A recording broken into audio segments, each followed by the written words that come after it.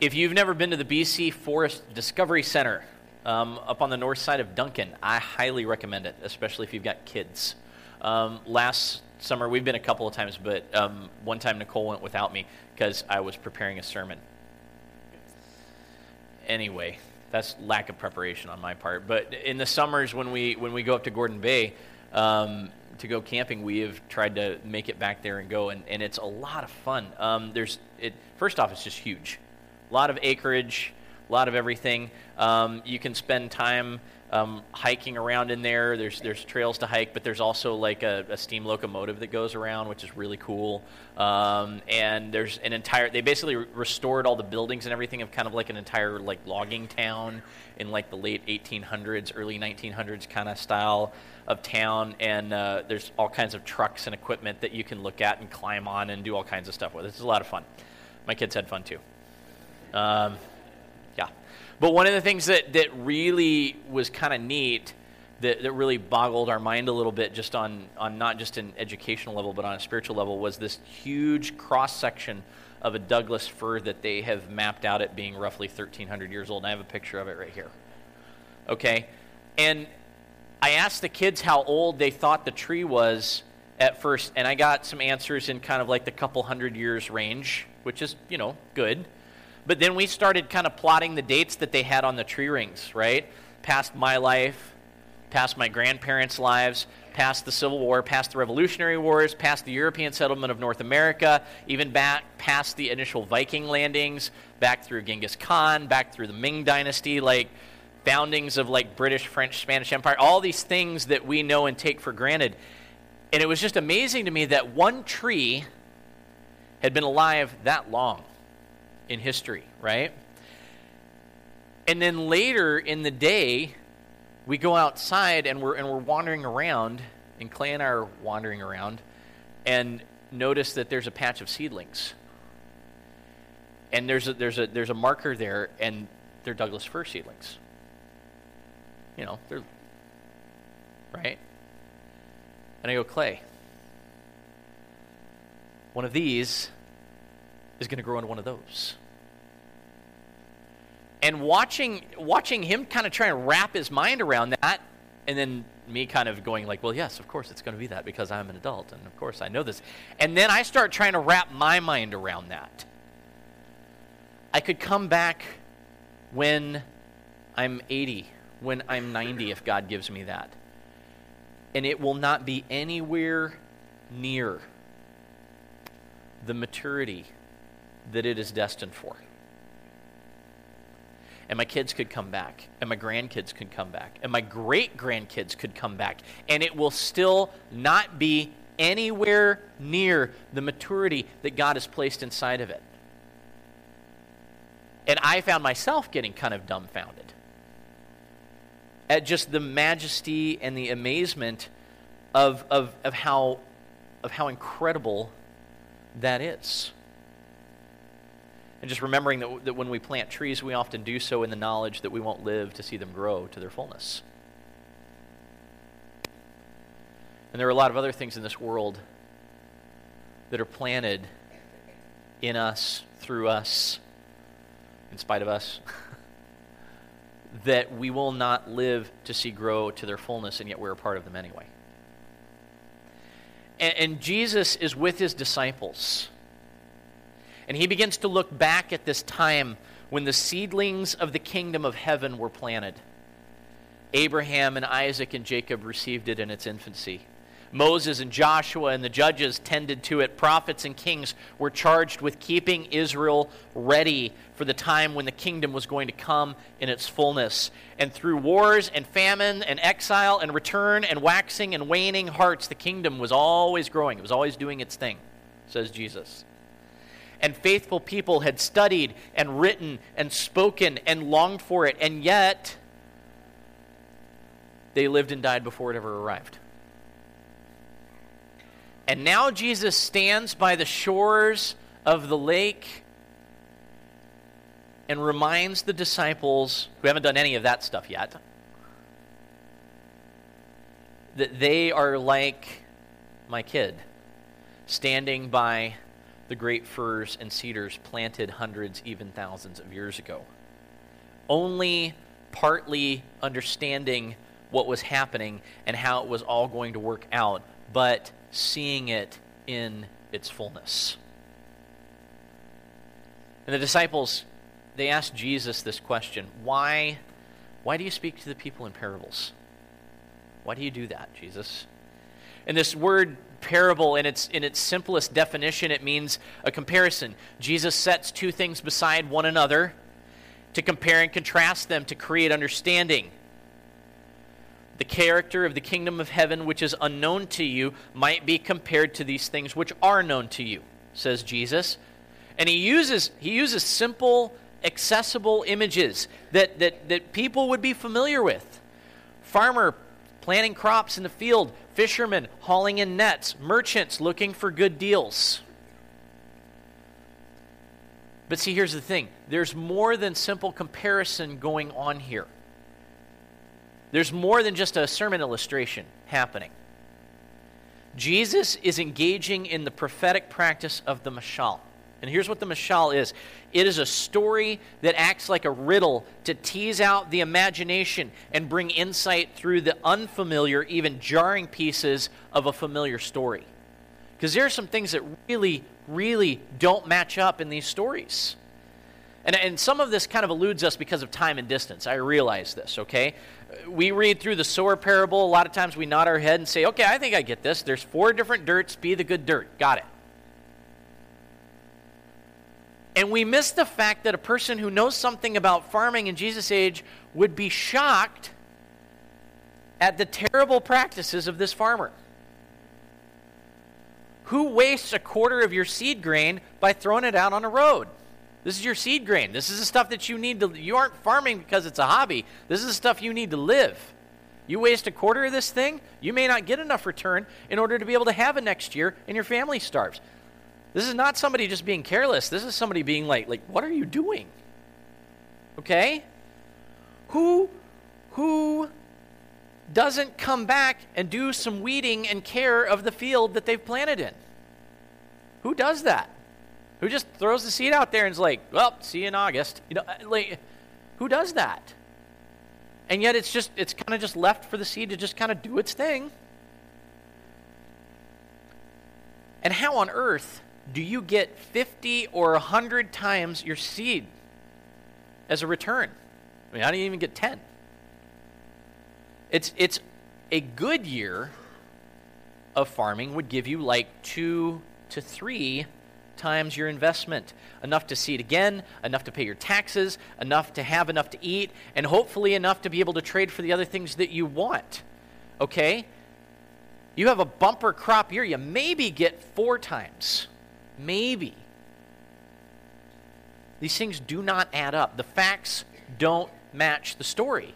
And so on the one hand, it's really, really simple, and it's easy to understand. On the other hand, when you start thinking about it, there's some things that really just don't line up, and you start to find yourself getting wrapped around this and going, what is Jesus doing? They force a person to either dismiss them as absurdity or novelty, or to try and tenaciously search for some kind of worthy meaning in it. And that is exactly what Jesus is trying to do. Jesus' answer as to why he speaks in parables may even kind of seem like a riddle in and of itself. He says to the disciples, the knowledge of the secrets of the kingdom of heaven have been given to you, but not to them, he says. And we talked about this in class this morning. I automatically don't like that. We're like, okay, so there's elitism now in the kingdom? Ugh. There's to you, but not to them. What am I supposed to do with that? What am I supposed to do with that? You got to understand where he's coming out of when he says this, because the last 2 chapters that we've been reading in Matthew in 11 and 12 have been a case study in people who should know better missing the point about Jesus. The knowledge of the secrets of the kingdom of heaven have been given to you and not to them, not because I'm choosing to give it to you and not to them, but because we sent you all out there, and most people went, what is this? It doesn't make sense. And so Jesus tells stories about, yeah, that's kind of how it's going to work for you. That's how it's working for me as I'm bringing the kingdom. That's how it's going to work for you as you bring the kingdom. Scholars who know the law like the back of their hands do not receive the Messiah in their midst. They dismiss Jesus as a charlatan at best or an agent of the adversary at worst. The crowds want another miracle. The scholars want another sign. And nobody's willing to dig into the reality of the kingdom of heaven. They're not willing to take the time because it doesn't add up to them. And even those who are most familiar with him seem to be working against him. Jesus' entire tellings of the parables in Matthew 13 is sandwiched between two stories. The story of his family showing up to basically try to correct him. Maybe even say, hey, this was great, but like you need to come home now because you're kind of, this is getting a little crazy. Time to go home. That's on one end. And Jesus kind of going, okay, who's really my family here? Who's really with me? It's the people who hear the word and obey it, right? Those are the disciples. You're my true family, okay? So you've got that on one end, and then on the other end, you've got this lackluster reception from the hometown crowd in Nazareth, where it basically says Jesus couldn't do a whole lot of miracles there. Not because like he wasn't sparking that day, but because there was such a lack of faith due to familiarity with Jesus. They're like, isn't this Joseph's boy? We think. Maybe not. It's kind of the old, how could anything good come from Nazareth, right? How could anything good come from... We know him. He used to make chairs. Okay? Now he's healing blind people? Well, that's great. I'm glad you found a hobby. But, Messiah? Really?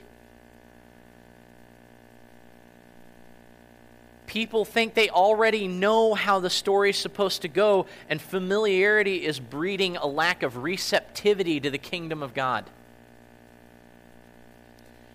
And they've become tuned out or turned off by the story that's actually unfolding.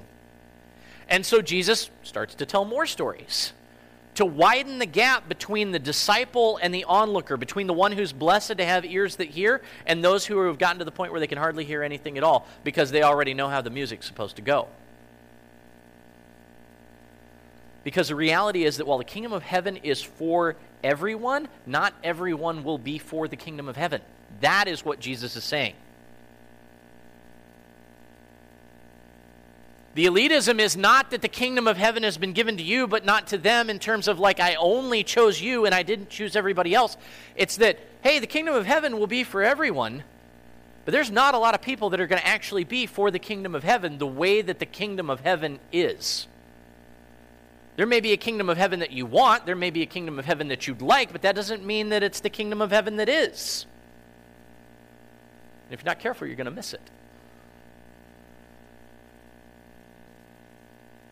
Like I said, this section of Scripture is hard for me to take because I want everyone to embrace Jesus as King, right? I want people to be that good soil that produces, despite trial and temptation, that good seed, that good fish.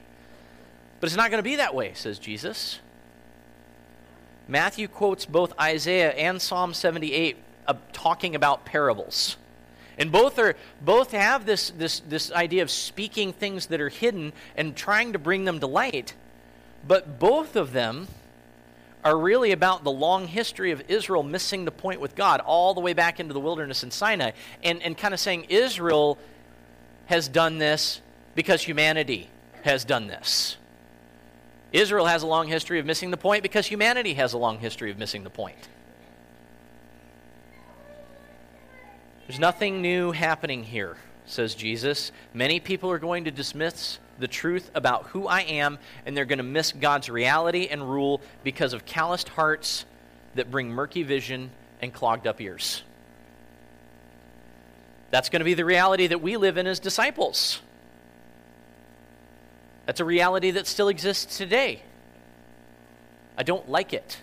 I wish it wasn't that way, but it is. Not so with you, though, Jesus says. The knowledge of the secrets of the kingdom have been given to you. And I think it's important that we really, really hear that in Jesus' words. We are not know-it-alls about the kingdom. We've merely woken up to the reality of the depth and the mystery of what God is really doing in the universe and in our hearts. We are aware of it, even if it's beyond our understanding. Just like I am aware that there are trees that have been around for 1,300 years, even though I cannot even begin to comprehend or witness the majesty of what it looks like for that to go from seedling to huge, massive tree, that is bigger around than me, right?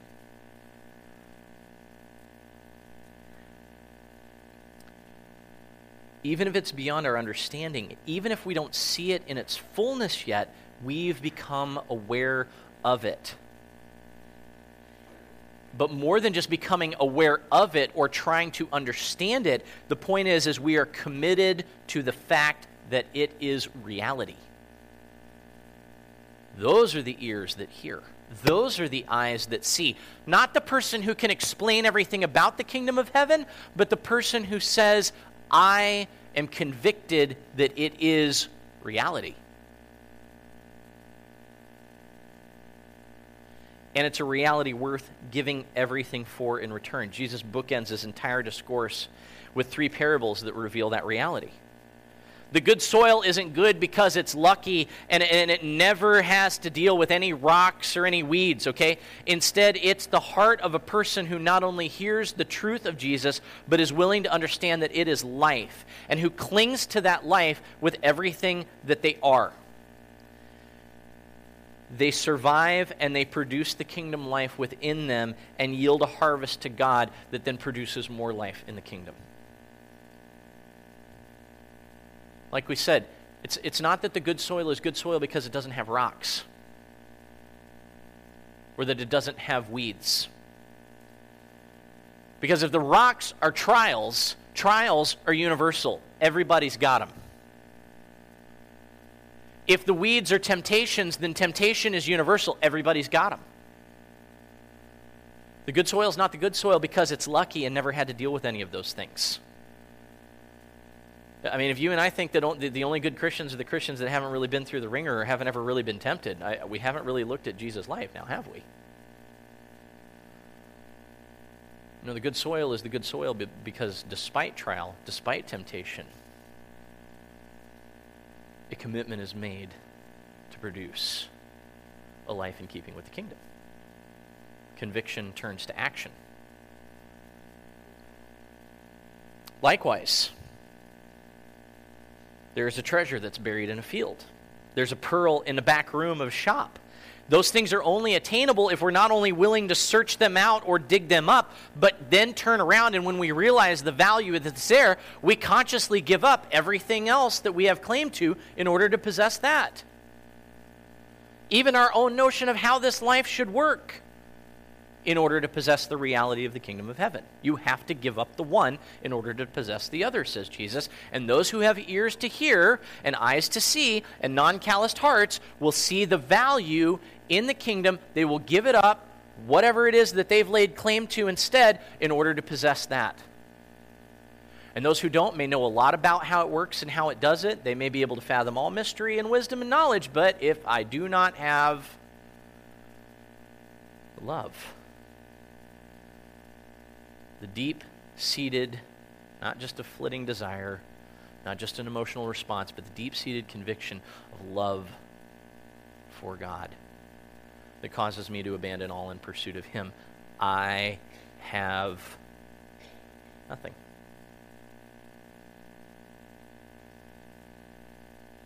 The knowledge of the secrets of the kingdom have been given to you, Jesus says, but what will you do with them? Will you abandon your familiarity in order to embrace my mystery? Asks Jesus. And this is a critical jump that we have to make because the kingdom doesn't work in a way that you and I naturally understand. Like a child standing beneath a Douglas fir holding a pine cone, I can be told all about the growth cycle. I can be told about the intricacies of DNA within that small vessel and still be confused as to how you get all that tree in that thing.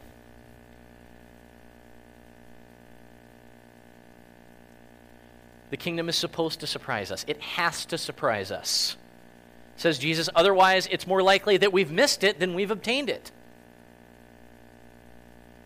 He uses these images of the tiny mustard seed and the yeast, and those things are perfect. They're purposefully exaggerated by Jesus to show us just how mysteriously expansive the kingdom really is. His mustard bush, the way that he describes it, is more like an oak tree.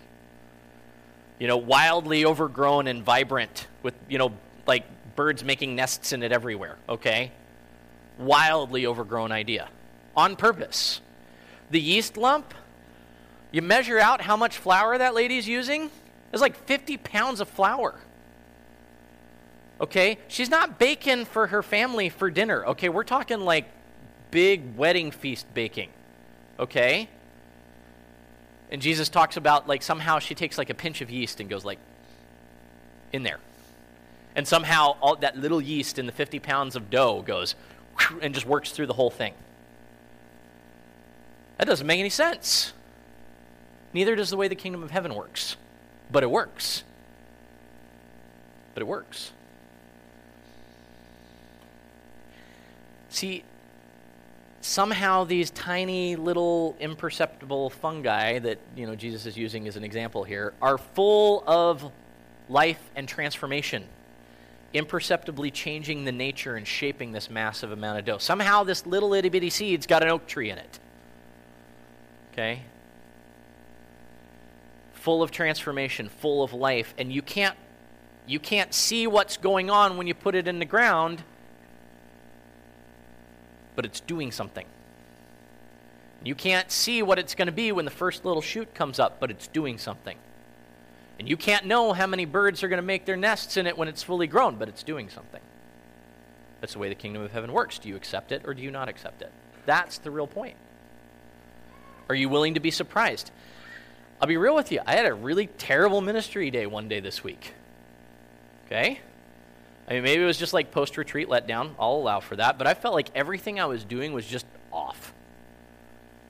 Calls kept coming in, news I did not want to hear, and I just got this feeling like, what is the point of all of this today? I got reminded that one of my teachers told me, never quit ministry on a day that ends with why. Solid advice. Solid advice. And I got this feeling like, what's the point? What good am I doing? It doesn't even feel like any of this matters, which is kind of funny since I'm already tuned into this passage. And I've got it in my head, like letting it percolate and working it out in a sermon. And as I'm thinking that, God is going, excuse me. Hi, can I have a moment, please? Would you mind applying this sermon to your thinking for a moment? Thank you.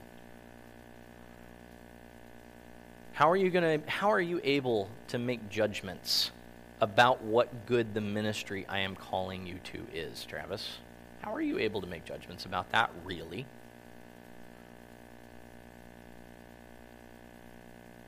How are you able to make judgments about what the effect or the outcome is going to be? You say, I've got no clue most days. Yes, that's very good advice. You should take that. That's okay. You can live in that one. I'll give you that one, says God. But you also don't have the vision I have. But what you do have is me. And I am telling you that this is the full life, even though you aren't going to understand that fullness sometimes. Maybe most times. I'm working out my salvation in you. I am working out my salvation around you. So here is the next step. Walk in it. What do I say to that, right? There's nothing to say except, okay, all right, I'll do it. Because I believe that this is life. The disciples later, Jesus will, they'll get hit with another hard one, and a lot of people are going to leave, and Jesus is going to be like, okay, so are you guys planning on walking too? And Peter's going to be like, where else am I supposed to go? I don't know how to handle this truth that you've just dropped on me better than anybody else, but I don't know, where else do I go? You have life. I don't have anywhere else to go. I'll go with you. Even if I don't understand what's going on, I'll go with you.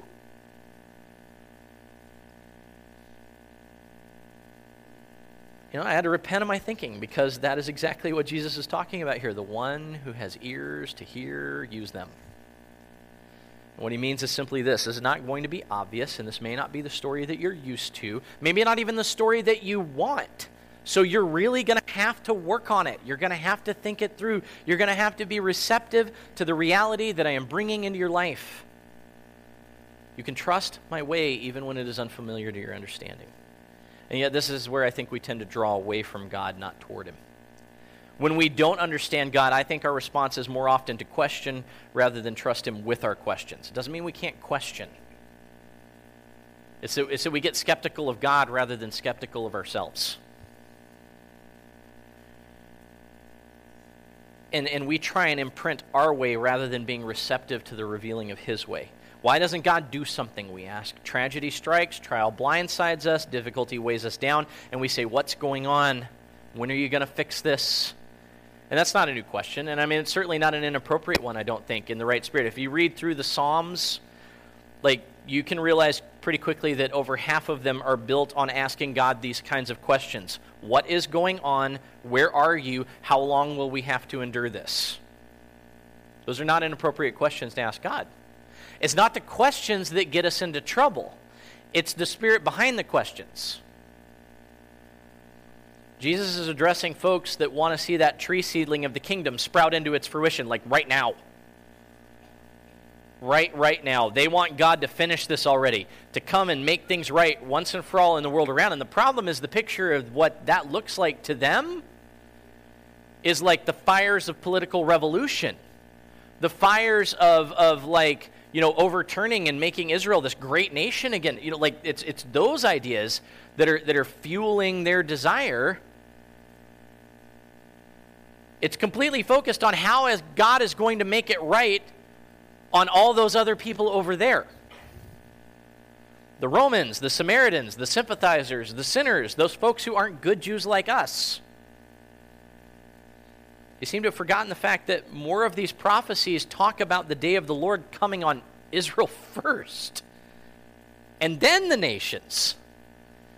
And you can almost see Jesus going like, do you really, really want that? Do you really want that? He tells parables about the wheat and the weeds and the nets full of fish. Do you really understand what you're asking for when you want God to come and finish this and make it all good? Jesus asks, can you even tell the difference between the wheat and the weeds in your own life, much less who's a wheat or a weed around you? Are you ready for God to make a decision on which one you are right now? That's a completely different question, isn't it?